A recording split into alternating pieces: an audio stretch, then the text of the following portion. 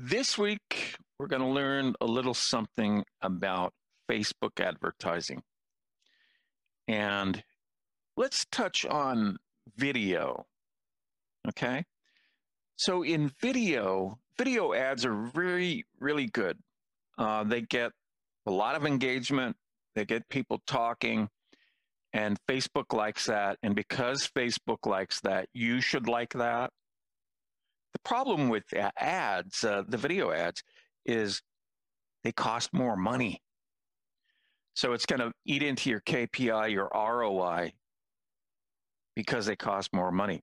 The question is, will the increase in price decrease your ROI, or will it eat into your KPI?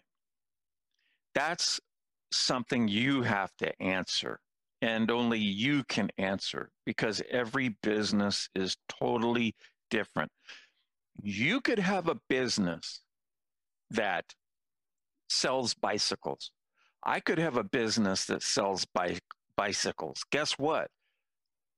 Our responses are going to be different. And there's a lot of reasons for that, even though we're selling the same thing. So when I say a statement of video ads work, I just saw 1,000 hands raised and say, no, they don't, no, they don't, no, they don't, no, they don't. Well, it didn't work for you. I know it works for a lot of little guys, and I know it works for a lot of big guys. It does work for the big guys a little bit more than the little guys, and it does work for products that are over $1,000, because the increased price in videos is not going to kill your ROI or eat into your KPI. Okay. So I've explained what ROI is and KPI is in other podcasts. You can go back and take a listen to those. Real quick, KPI is anything you want. Key performance indicator. It can be anything you want. In the beginning, I highly suggest you tie your KPI to your ROI. And you know my formula for having a successful online business. It is minimum 2x. So if you put in $10 in ads, you want to get $20 back, but preferably 3x. So you put in $10 in ads and you get $30 back. And the more X's you have, 10x is far better than 3x. But all these guys that promise you a 10x business, they're lying to you. It's really rare. Most of the time, the newbies can get to 10x, and then it falls down to where it's supposed to be, somewhere between 3 to 6x. So if you have a business where you're putting in $10 and you get them back $11, that's a 0.1x business. That's not sustainable. It is sustainable, and you will make a profit, obviously, because of the 0.1x. But here's the problem. You'll never be able to get it on autopilot. You'll never be able to go on vacations because, it's pretty obvious. It needs a lot of hand holding. So what we want to do is get you up to the 2x minimum, 3x preferably. Now you can take vacations. Now you can scale it. Now you can also let it ride. Just let it go all on its own. Now, getting back to videos, the video part is very important. Understand that Facebook can read your video, spoken word, they can understand that. They cannot decipher, the algorithm cannot make a judgment call on any of the images that you have. So if you have a static image, the algorithm can read that. If you have a moving image, the algorithm cannot read that as of this writing or as of this podcast. Okay. I used to write a lot of articles for a lot of marketing magazines out there under a lot of different names. So that's why I slipped up and said, as of this writing. So you want to keep the images moving. You can have stuff that Facebook doesn't allow, doesn't like, as long as none of your words spoken or written allude to it. Your images can, if they're moving images.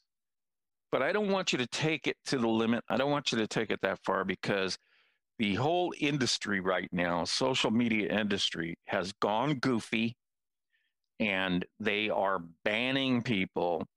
I almost got banned for talking about fishing, and I said white buoy, B-O-U-Y. Facebook thought I said white boy. So I didn't say it, I wrote it. I was talking about fishing. I was talking about a white buoy, and they thought that I was trying to disguise the word or the phrase white boy. So they threatened me with being banned. They took that post down. Fishing is, I guess, against the TOS. I don't know. I learn something new every day. I did it for a reason. I did it so we could have a little discussion right here today and in the future. So the platforms have gone goofy. They've got PTSD, the platforms do now, and they're reacting and overacting and overreacting to everything you do. This goes back to my thing of, if you're running ads, do not run them under your normal social media account. Create another account. It's that simple. Create another account using your middle name. You know, Johnny Smith. That might be your middle name. Have a different birthday. This is what I do. I'll just tell you what I do. I picked January 1st, 20 years ago. That's what I pick. I always know that it's January 1st, 2000. That's my birthday. Okay? Obviously, it's not. If you saw how old and ugly I am, you would say, my God, David, you're highly optimistic. So sometimes I make myself laugh. My father called me marginally handsome. Okay, that's my father. I was 8 years old. He said I was marginally handsome. And if I liked girls and I wanted to get a wife, I had to make a lot of money. Little did he know that I actually took that to heart. And he was right. Women love money. So guys, if you're out there having a hard time with the women, having a hard time with the ladies, just get a ton of flipping money and they will love you. They may not really love you, but they'll love your money enough to stick around, you know, through your ugliness. So anyway, I'm a marginally handsome marketer. That's why I'm on this side of the microphone and not on that side of the camera. Okay. So what you have to do is be incredibly careful, because just think of it this way. These platforms today have PTSD. Okay. And they're going to have PTSD for a while. They're going to be going goofy for a while. I've been knocked off at every platform at least once, because I test things for you. How far can I take it?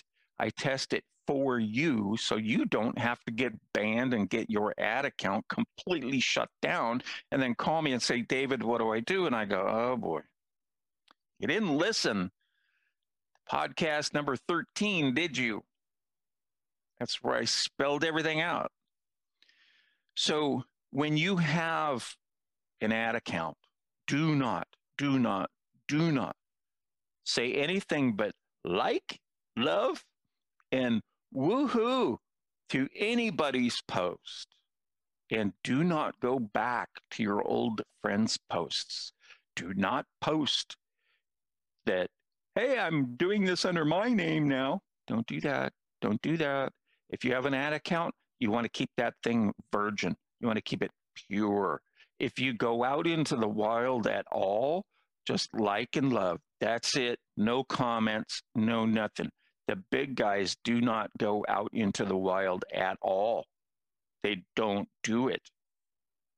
So you will not look weird by having an account that does not go out into the wild, because there's millions of you guys out there that stay to yourself, and you should. So that's out of the way. We'll get sidetracked on this podcast because everything is important. And if I come across something accidentally, I'm going to have to talk about it right then if it's important. Okay. All that stuff that I told you is important. So let's get to what I really opened the microphone for, which is this: videos. They work. May not work for you. You're going to have to test it. Run 4 different videos, or run the same video with 4 different copy on the same product to the same landing page. Run $20 a day per ad. That's how I do everything. Per day, per ad. Do not do any combination ad sets. Each test ad has its own ad set. It cannot be simpler than that. Each ad, I don't care if you got 100 of them or 1,000 of them, each ad, or 2, each ad has its own ad set. These ad sets are not in a campaign together. Do not do any campaign spending. And the reason why is simple. It's this. This is what nobody tells you. Nobody will tell you this. I've run test after test after test. I understand the algorithm. I used to be an algorithm programmer, not for Facebook, but if you're an algorithm programmer or you're a past algorithm programmer, you understand algorithms. And I cannot be any more passionate about this except for screaming and yelling. Here's the deal. Facebook wants happy people. They want happy people. Okay? What you want is sales. The two do not come together all the time. They do not come together all the time. We know as marketers, selling from the negative, you have bad breath, does better than saying, don't you want happy breath? Okay. It absolutely sells better from the negative, but Facebook won't let us do that. So when you put everything in a campaign set and you say, Facebook, take the reins, Facebook, take the wheel, just like Jesus, take the wheel, okay? What Facebook is going to do is they're going to quickly find out which ad people like better, which makes them smile more, because they're going to like it more. And they're going to pump all the stinking money into that ad. That is not a legitimate test, people. That's a skewed test. So Facebook, with their dynamic ads and the campaign level ad spend, is giving you skewed data. Dynamic ads were not created so you could do a test bed. No, they were created for something totally different. They were created if you have one company and you have a dozen products. It was created for that. You could put all these ads in a dynamic ad set, and Facebook would run them and find out what products were hot at this time for you. That's what it was designed for. You don't know that. I know that because I know people inside. It was designed, and it works really well with carousel type ads. So if you've seen a company do carousel type ads really well, then that's what it was designed for. It was not designed as a test bed. I don't care what anybody tells you. It was not designed for a test bed to make testing decisions, because they'll be skewed. Campaign level spending is wrong, wrong, wrong. People say, I made it work. Well, okay, great. You made it work. But did you do an independent test to find out that that ad that Facebook says is good is actually the best ad, the best sales maker for you? No, you didn't, because you're not a data scientist. I am. I'm a data scientist. So my background is hacker, white hat, Programmer, algorithms, data scientist, statistics. I wrote $1 billion worth of copy. So I know what I'm talking about. Do not do campaign level ad spend. Don't let Facebook take the wheel. You might let Jesus take the wheel, but don't let Facebook take the wheel, because Facebook is not Jesus. Okay? Bad things will happen. You will crash into a tree, and your whole system will come crashing down based on wrong decisions, based on skewed data that was spoon-fed to you and you were told, hey, this is the way to do it. No, that's for lazy people who don't know what they're doing. You're not lazy. And if you listen to this podcast, you'll know what you're doing at, real quick, because I just shoot from the hip, straight shoot. So here's the thing, getting back to our original topic, which is videos. When you create these videos, I want you to do, here's the other thing, award-winning photographer and videographer. Add that to my bio and my resume, okay? You want to do, when you do videos, you want to do what we call control the background. You need to control the background. One of the people that I've been coaching for a while, complete newbie, went from I'm afraid to get in front of the camera to now you cannot get her away from the camera, okay? Complete newbie. I told her everything. I gave her my $10 million worth of knowledge that I charge good money for. Gave it to her for free.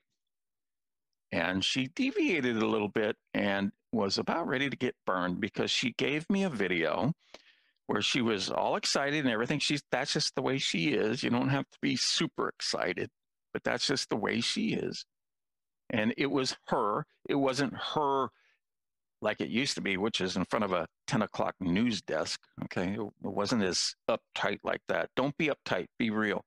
Just like I'm not uptight during this podcast. Be yourself. But you know what was behind her? Okay. She did not control the background. Lesson number 2 from me, if you hire me, is control the background. She did not control the background.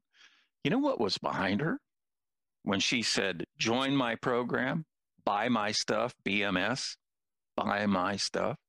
You know what was behind her? A stop sign. Psychologically, you're telling people, stop, do not do what I'm telling you to do. She almost put it out there into the wild, and it took me 1.5 seconds to see this thing.